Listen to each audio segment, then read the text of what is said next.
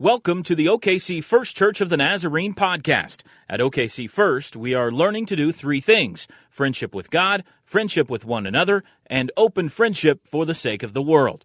For more information about OKC First, please visit okcfirst.com. Our scripture reading today comes from the book of Matthew, chapter 6, verses 25 through 34.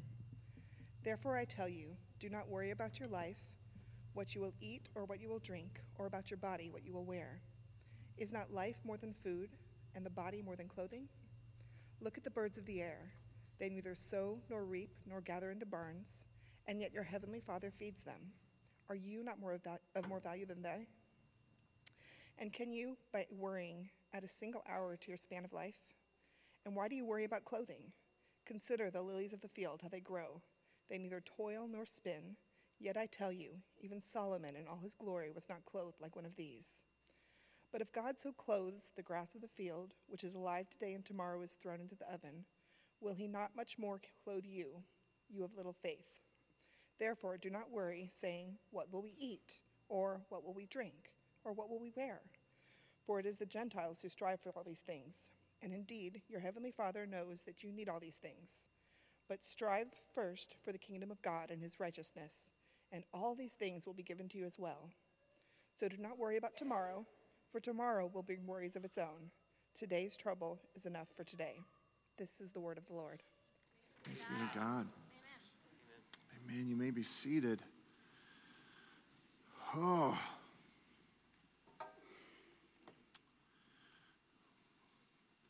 There are some passages of Scripture, thank you, sir, that make you want to be gone and have somebody else preach them. This is one of them. Because there is a sense in which we all will put God on trial today.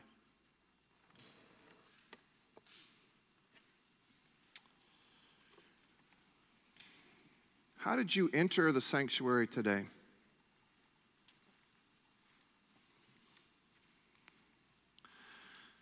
Did you enter the sanctuary today as a full-throated, full-bodied worshiper of the God who gives good gifts? Or are you normal? Or did you enter the sanctuary today like so many others around us? And not just in the sanctuary, right? Like so many, the prohibitive majority of the people around us. Did you enter the sanctuary like those folks? Folks who are in fact anxious, worried whether or not there's enough. Enough what? I don't care, you fill in the blank. I mean, most of the time we're talking about enough stuff. But that's not all we're talking about. And here's what I mean when I say God's on trial. Oh, pardon me, miss. Here's what I mean when I say God's on trial. Here's what I mean. We read the stories and we hear the voice with the capital V say to us that creation as it's created is good, good, and very good. We read the stories and recognize that throughout Scripture, God keeps showing up and providing. God keeps showing up in real life, y'all. God shows up in real life. And when God shows up giving good gifts. That stretches all the way into the New Testament. And then we see God in the face of Christ showing up and providing and giving and providing and giving.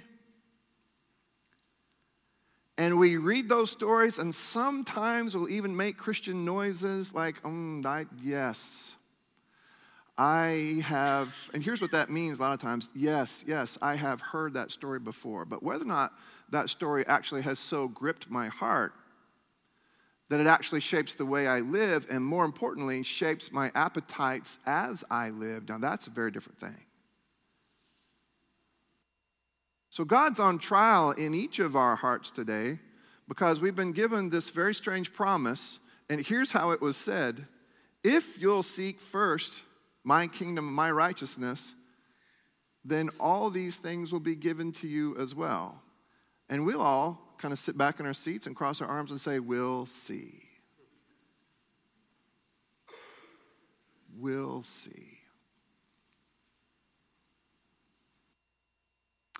Part of the reason this is such a hard passage of Scripture is because it's so incredibly personal for me. I come from a long line of worriers. W-O-R-R-I-E-R-S. And it was my precious grandmother, my mom's mom, who would call me every once in a while during the summer, during the warmer months, to make sure that we would wear coats when it got cold.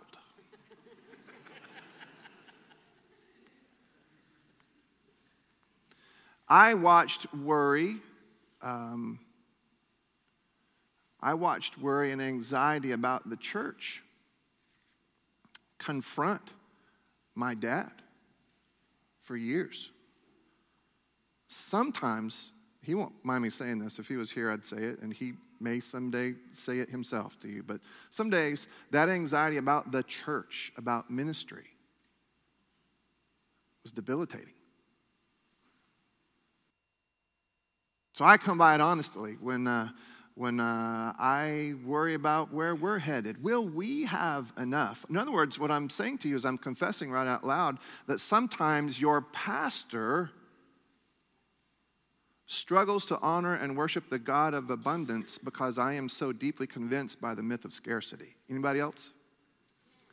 Some of you are honest.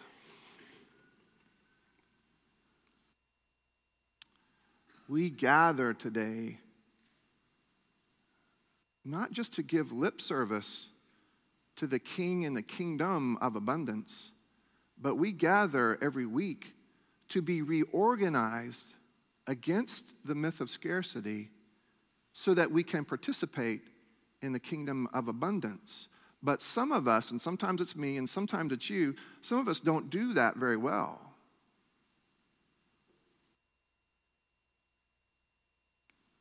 It's a very interesting story.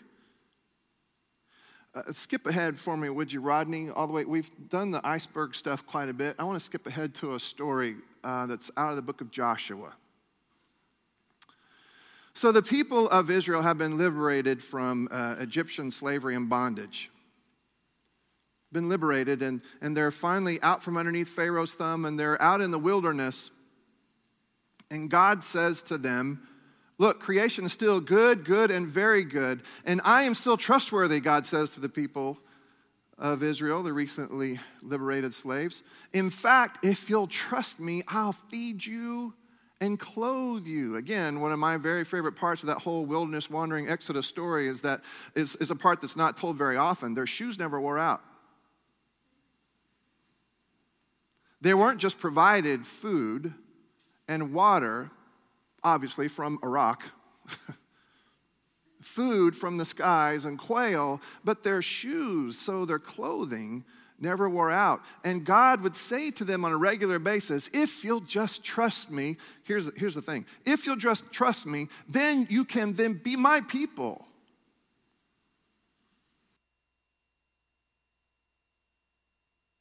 Man, that one stings, doesn't it?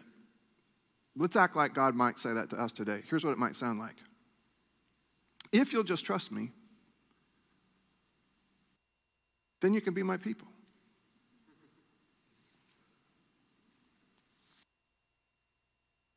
Translates pretty well, doesn't it?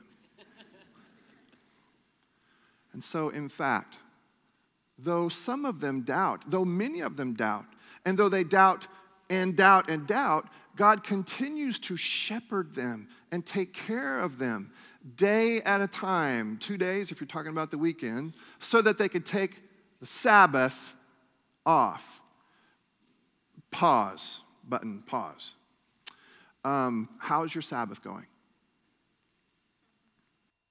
You know, there is really a sense in which the Sabbath is the point in the week where the people of God, make a statement right out loud that's counterintuitive, and here's the statement: I will not be productive for the workaday world today. I will not.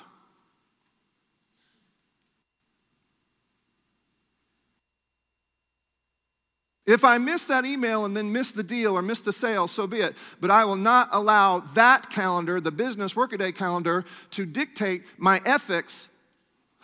I will not allow that calendar to dictate my time, especially my sacred time.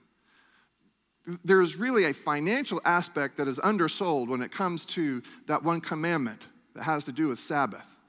The Sabbath commandment, it's one of the commandments, right? The Sabbath commandment, honor the Sabbath and keep it holy, was a financial move that ends up being a religious move. God said, I will have a people who are not dictated by the bottom line and by profit margin. I will have a people who will develop the capacity to turn their backs on profit. Can you believe? Have you ever left money on the table? You're supposed to. You're supposed to. Oh, well, John, if I leave money on the table, I'm not going to be tithing on it. You probably, if you're that person, you're probably not tithing on it anyway. I mean, really. If your fingers are that sticky, I'm going to have trouble prying that dollar out of your hands anyway.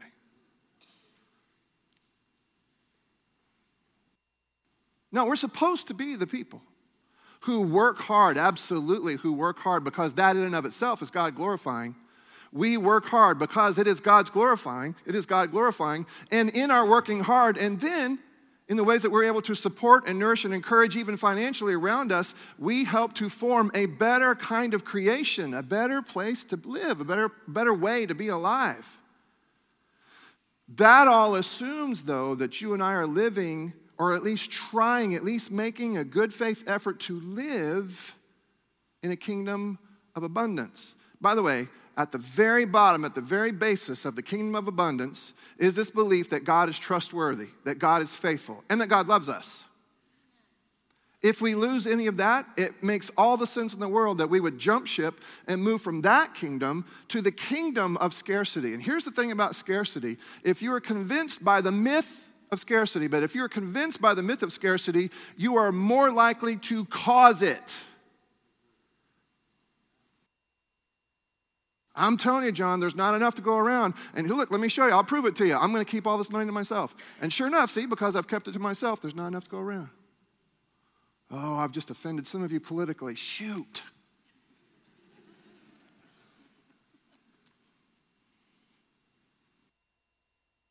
Oh, man.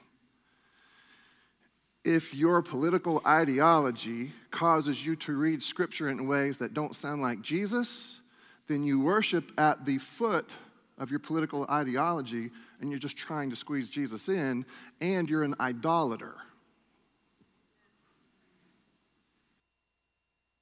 You can be Republican and be very Christian. You can be Democrat and be very Christian. Here's the thing that should bind us all together here. We believe that God loves us, that God is faithful and active in meaningful, tangible ways in life. That's pretty good. That's pretty good. When I talk politics, I get more amens.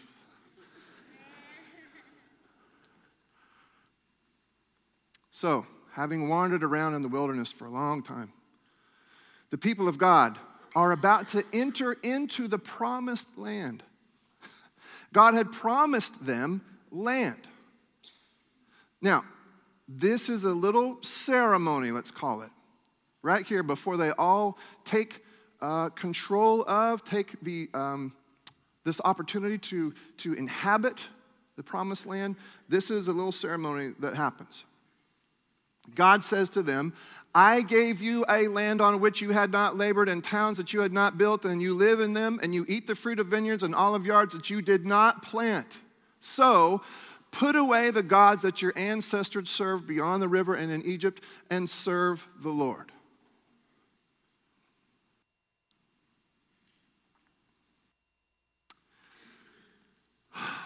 I was in a meeting not too long ago, And we were trying to determine what the theme would be for the next preaching conference. Every year, the seminary hosts a preaching conference. And there were voices around the room that wanted to make sure that the preaching conference had as its theme something that would scare people into action. They kept saying things like, man, it's never been worse than it is today. Whew. I mean, just look around you. The creation has never been worse than it is today. Just look at the climate. Just look at all the diseases. Look at all the terrorism. Look at all the ugly stuff. It's never been worse. We must preach our people into this place of fear so that we can properly motivate.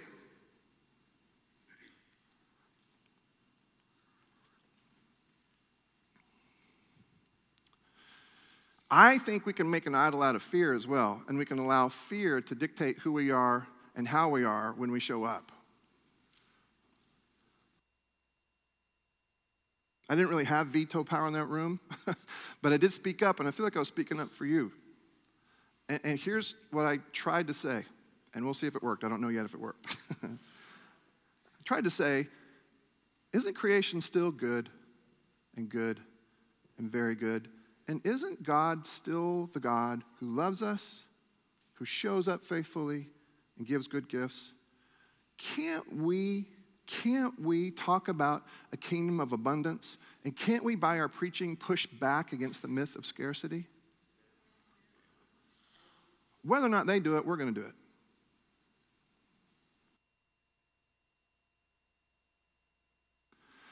But I need to say this to me, to us, my household, and this household. Maybe more often than I do. You need to choose what kingdom you're going to be in. And not just in church, right? I love that we make decisions around these altars, but if the decisions are left at these altars, then you don't understand the decision you're making at this altar. Choose you this day how you're going to go about being alive. Choose you this day how you're going to go about being in business. You cannot be one person at this altar and a different person in business. Choose you this day which kingdom you're going to serve in. The kingdom of abundance, where we are constantly banking on the fact that God is reliable, or the kingdom of scarcity, where we are constantly banking on the fact that there's not going to be enough, and so I've got to do what I got to do. Choose.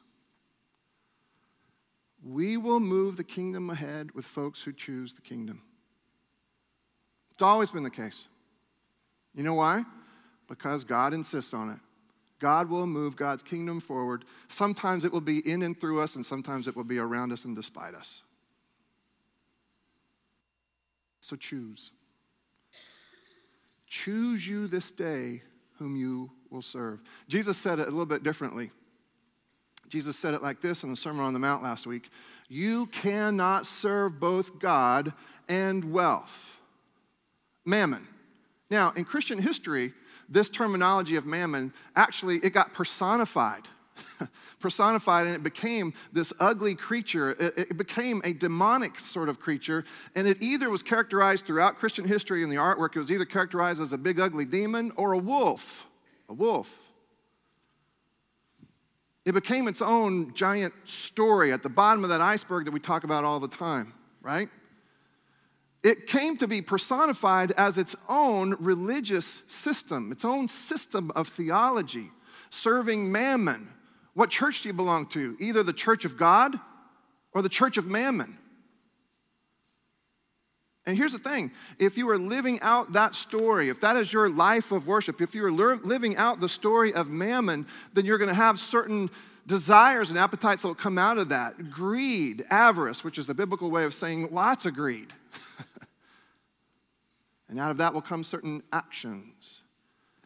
And sometimes people from the first church of mammon go to church, like this one. But what Jesus is saying to you is clear. What Jesus is saying to you is this: you can't actually be a member of both churches.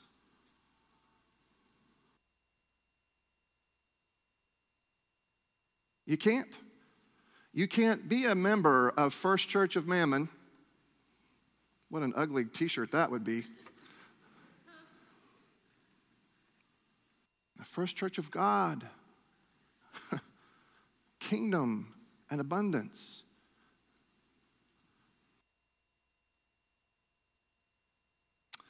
Therefore, this is Jesus now trying to coax us into the right kingdom and out of the wrong one. Therefore, I tell you, don't worry about your life, what you will eat or what you will drink, or about your body, what you will wear. Now, this word, is not life more important than food, and the body more than clothing? Now, here's this word worry. Now, you need to understand what's being said. You also need to understand what's not being said here. What's being said here is about anxiety. Jesus is not suggesting that we should be careless.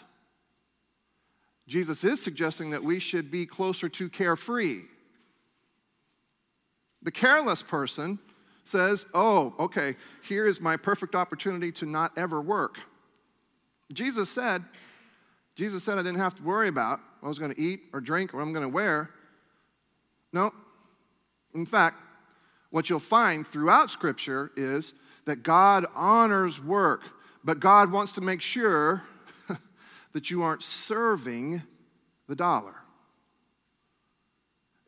Dollars aren't an end to themselves. They are a means to an end. And if for you the dollars have become an end unto themselves, you are perhaps already a functioning member of First Church of Mammon, or you are frighteningly close.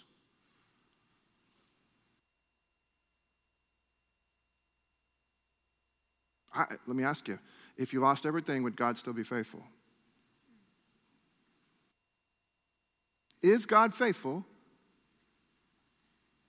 If you look up tomorrow and you don't have anything, is God still faithful?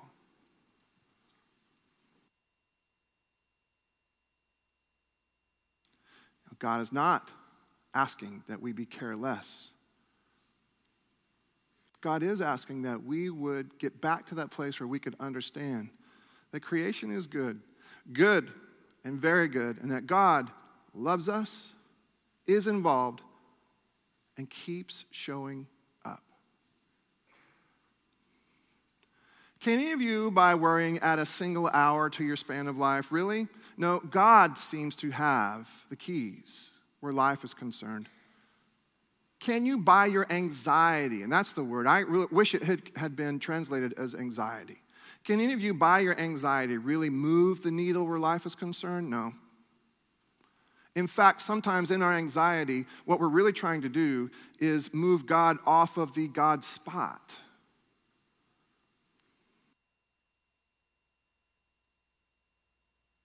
Moving ahead. Therefore, do not worry, saying, what will we eat? Or what will we drink? Or what will we wear? So God has already said, look, the birds have something figured out that we don't have figured out. And look, the flowers, they're dressed pretty well. Now we push back and we say, clothes make the man. You ever heard that one? Clothes make the man. Hear this. No, they do not. I was up all night thinking of that one. But imagine a world wherein that is true. What if clothes make the person? That is a dangerous world. That is a scary world. And some of you think that clothes make the man.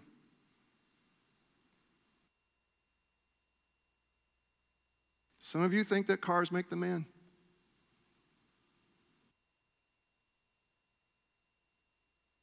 Some of you think neighborhood makes the man.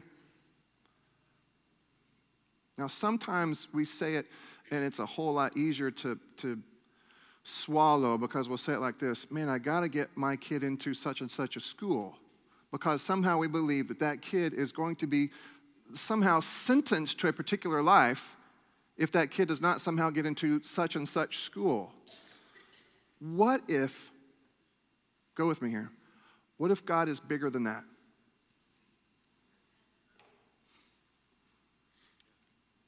I mean, just what if? By the way,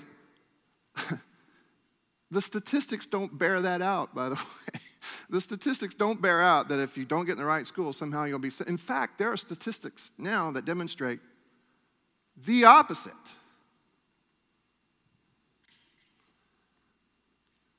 You know, in other words, it may be that Christ actually knows more about life than we do. Maybe he's not just talking about a super spiritual, I'm not going to care about anything, kind of life. Maybe Christ, and what Christ is saying to us here in the lines of the Sermon on the Mount, maybe Christ is demonstrating a better understanding of the nuts and bolts of life than we have when we use phrases like, clothes make the man.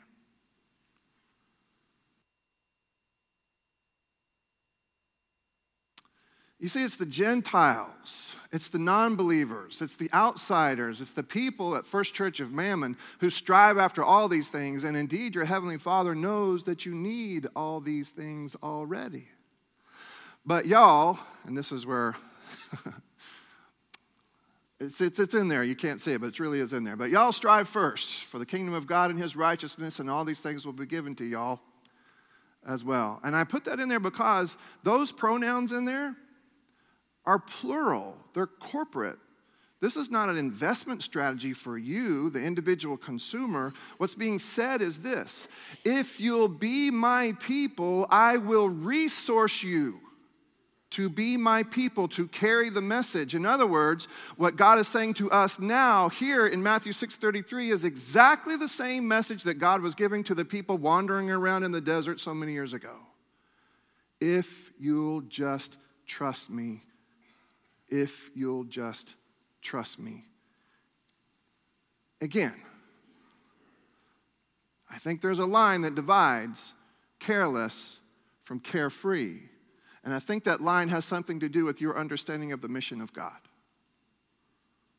Not understanding the mission of God, you may hear this and say, well, then I don't have to work. I can be careless. I can be lazy. But if you understand the mission of God, that God seeks to be embodied in God's people, then you will hear this. As a part of the we, as we commit ourselves to the purposes and the dream of God, God will resource God's people to be the carriers of the mission and the pushers of the kingdom. And that's the point.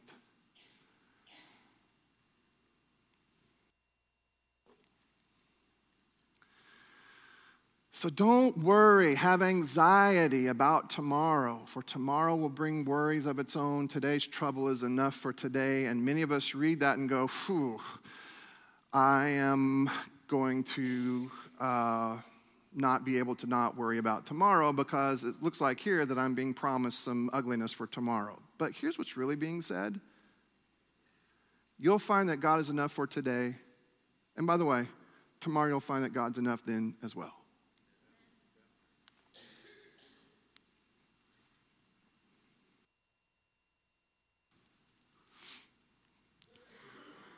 Very interesting story. In Matthew chapter 14. Lots of people, very hungry people, come sit at Jesus' feet.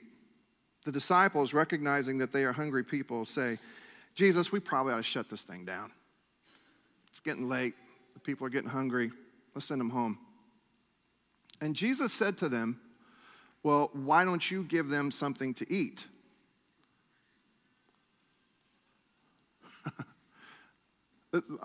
Pause button again. To pray that God will somehow make an impact where hunger is concerned in the world and yet not share your food is to misunderstand the heart of God and praying. And so Jesus says to them and to us, why don't you give them something to eat? Duh. And they respond with, okay, we have 5 loaves and 2 fish. Are you familiar with this story? So you got to recognize here that this is this same Jesus. In fact, this Jesus is this same God of creation who makes and creates and provides, calls it good. Makes and creates and provides and calls it good. By the time you get to the middle of the book of Genesis, you are under this deep impression that God is a generous God. That God is generous and keeps on giving. Even when his people keep on squandering, God keeps on giving because God is a generous God. In fact, throughout the entirety of Scripture, if you're reading it properly, you get this deep impression that God is a giving God, and God hopes that God can so give that he can form a people who then will embody God's graciousness and givingness. This Jesus is that God. When they claim scarcity, God says, that's okay. I'm the God of the kingdom of abundance. Bring me what you've got.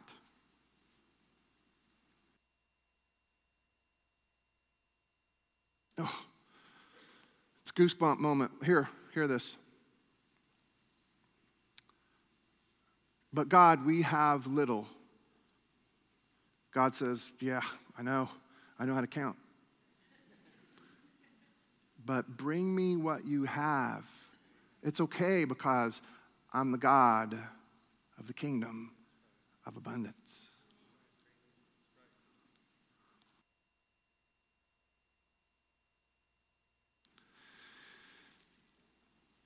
Taking the 5 loaves and the 2 fish, see if this sounds familiar at all. So taking the 5 loaves and the 2 fish, he looked up to heaven, he blessed, and he broke the loaves. He gave them to the disciples, and the disciples gave them to the crowds. Verse 20, and all ate and were filled, and they took up what was left over of the broken pieces, 12 baskets full, one for each tribe. And those who ate were about 5,000 men, besides women and children. In other words, again, the people of God are given this great, great power. And with their great power, they can choose either the kingdom of scarcity or the kingdom of abundance. But listen to how powerful we are. If and when we choose scarcity, we have the capacity to create it. But when we get back to that place where we can trust the King and the kingdom of abundance, then we can bring what we've got. And then the King of abundance does what only the King of abundance can do and demonstrates that creation is still good, good, and very good. And that God loves us, shows up, and is involved in the detail of life.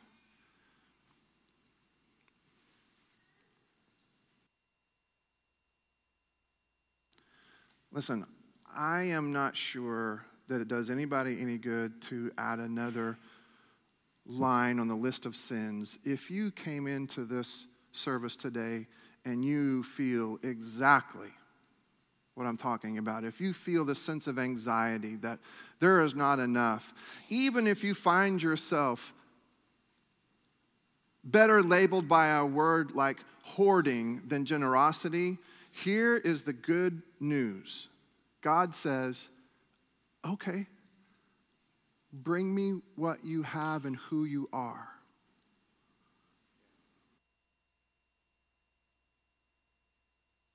We'll practice. We'll practice. We'll practice the kingdom of abundance in a land that screams to the top of its lung, myth of scarcity. We'll practice. And hopefully over a period of time, you'll get the distinct impression that there is an economy that functions here that may not look like the economy that functions out there.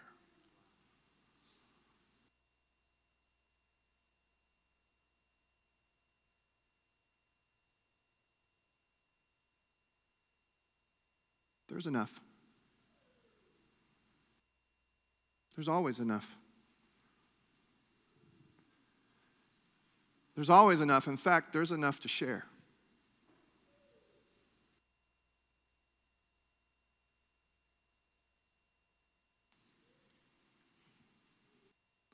If you are helping us, if you will come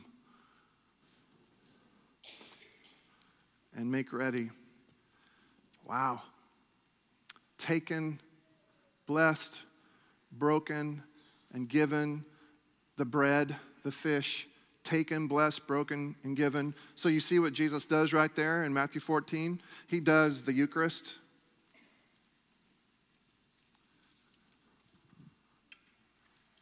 He does it, yes, to feed people, but I think he does it also to grow the disciples, to move the disciples farther and farther away from the kingdom of scarcity and farther into the kingdom of abundance. We do this as often as we do it for all kinds of reasons, but one of the important reasons we do this is to move all of us, your pastor included, farther and farther away from the kingdom of scarcity and farther into the kingdom of abundance.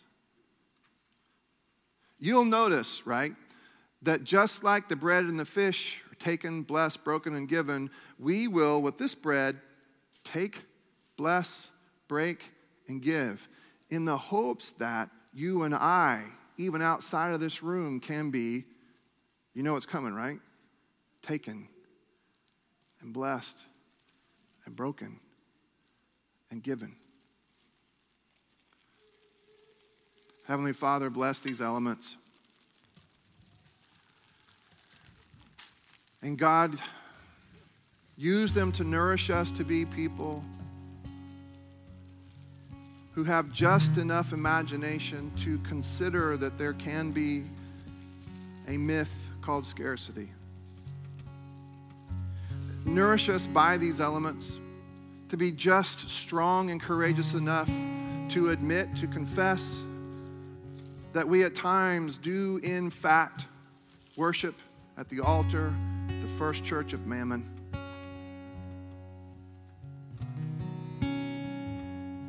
God, nourish us by these elements and give us just enough grace to know that even if we have been card-carrying members of the Church of Mammon, that you have made room for us in the kingdom of abundance. Give us the grace to be able to come and approach this table knowing exactly who we are, knowing that you know exactly who we are. God, strengthen us by these elements to have the humility to receive the forgiveness that is offered here. A forgiveness that relieves us of the baggage of the past and opens up before us a new day. So in other words, God,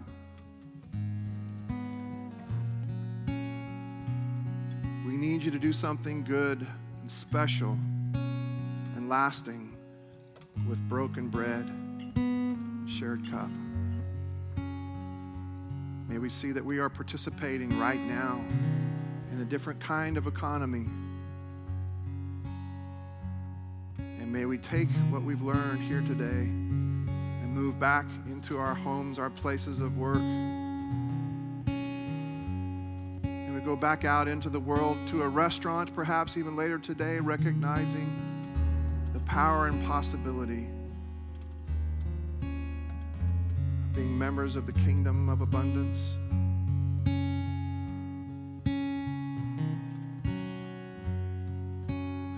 All across the sanctuary, in a moment, I'm going to ask you to stand and exit your pew to the left. If you'll exit your pew to the left and then come forward, you'll be walking towards somebody holding bread and cup. Now, here is the hand posture of the kingdom of abundance. We receive as if it's a gift because it is. If for some reason you come out with your wallet out, ready to pay for this, we'll ask you to put it away and wait to give you this gift until you've put the weapons of the other economy away. Because this you can't buy. You can only receive. And when you receive that little bit of bread that person will say to you, the body of Christ broken for you. Take and dip it right then and there into the cup. That person will say, the blood of Christ shed for you. Take and eat right then and there, and then come and find a place to pray. If you're an anxious sort of person, I hope that you will find some place to pray today. I'm going to. And you can find that place to pray here or perhaps back at your seat. But I hope you'll find a place to pray. If you're in need of a prayer for healing of any kind, these side padded altars will be reserved for prayers for healing. If you cannot come to us or come forward, then Jason will find you. Just sort of make sure that he sees you and he'll come and find you. Otherwise, all who are aware of their need for this kind of grace are welcome at this table. So if you're aware of your need across the sanctuary, if you'll stand and exit your pew to the left, come forward and receive that which you cannot pay for.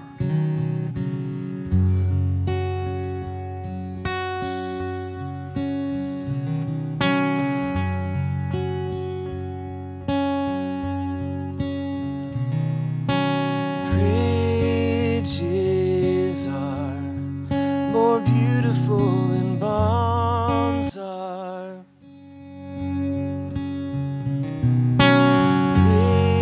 Bridges are more beautiful than bombs. And listening is louder than a lecture.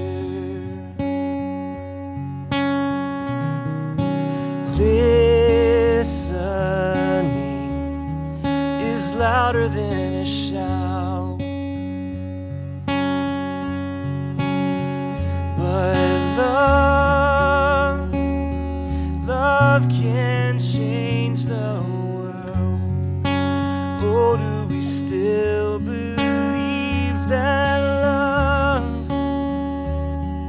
love can change the world?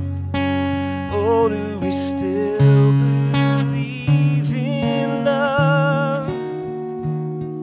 Love, God is love, our God is love, and love can change the world.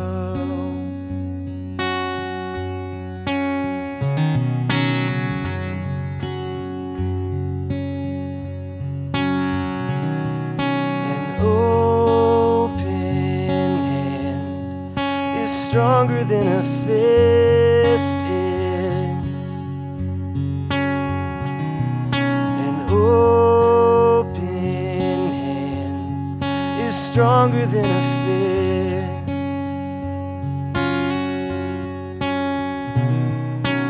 Wonder is more valuable than Wall Street. And wonder is more valuable than gold. But love can change the world. Oh, do we still believe that love can change the world? Oh, do we still believe in love? Love, God is love, our God is love, and love can change the world.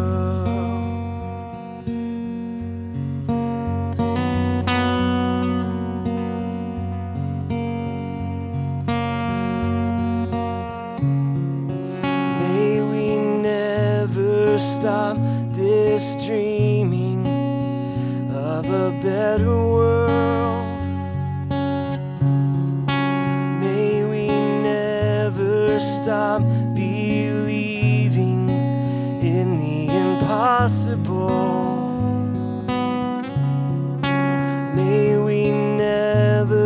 stop this dreaming of a better world. May we never stop believing in the impossible.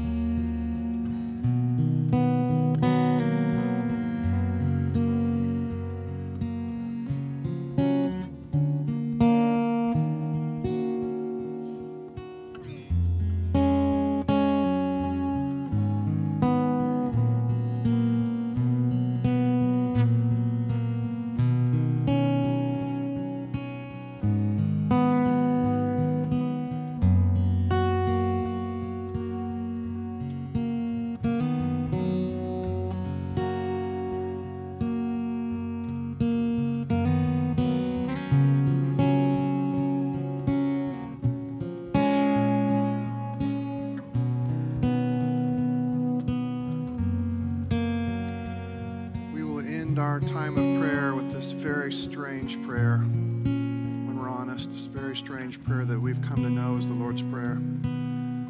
Between now and then, I'd like to give you time, and I'd like to have the time myself to give voice to the anxiety that we've talked about today. The anxiety that comes when we find ourselves too embedded in the myth of scarcity.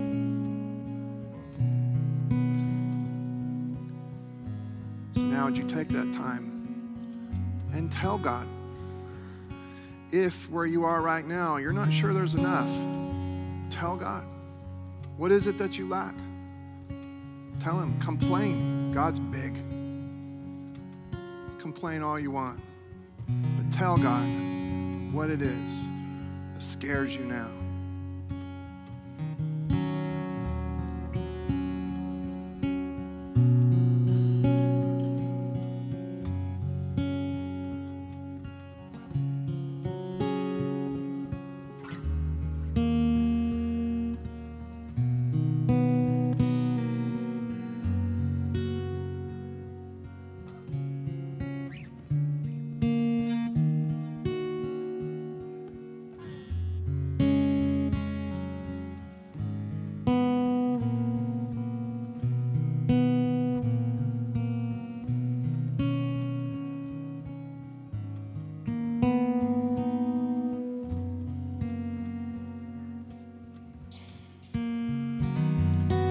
Just speak into your praying now. What is it that God might mean where you're concerned? As God says to you and to me, to us, bring me what you have. In your prayer, explore, ask, what might it mean, God? What might it look like for me to bring you what I have?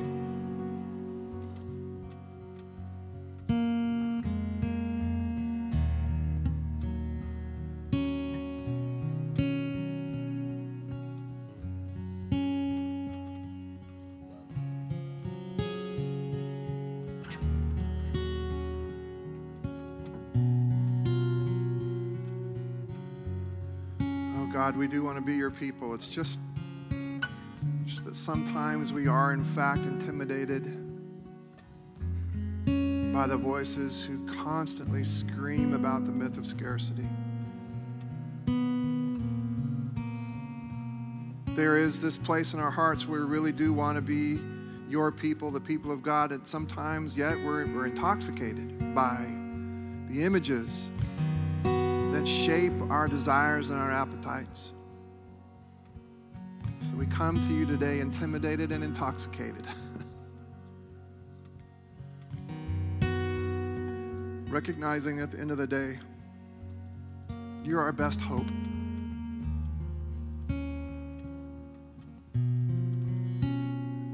So remind us again, God. Remind us again that you are a faithful, loving God who for thousands of years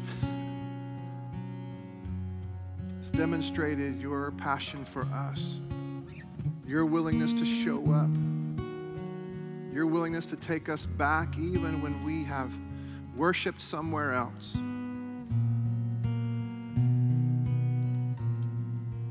Remind us of that love and of that grace, and unlock our capacity, God, to not just pray these words to this very strange prayer, but unlock our capacity to more and more embody these strange words. So, church, I want to invite you to pray this prayer along with me and consider the words, consider all that we are committing ourselves to, recognizing that God is moving us a little bit at a time. Let's pray together. Our Father, who art in heaven, hallowed be thy name. Thy kingdom come, thy will be done, on earth as it is in heaven. Give us this day our daily bread, and forgive us our debts as we forgive our debtors. And lead us not into temptation, but deliver us from evil. For thine is the kingdom and the power and the glory forever. Thanks for listening to this podcast. For more information about OKC First, please visit OKCFirst.com. Like us on Facebook at Oklahoma City First Church of the Nazarene, or follow us on Twitter at OKC First Church.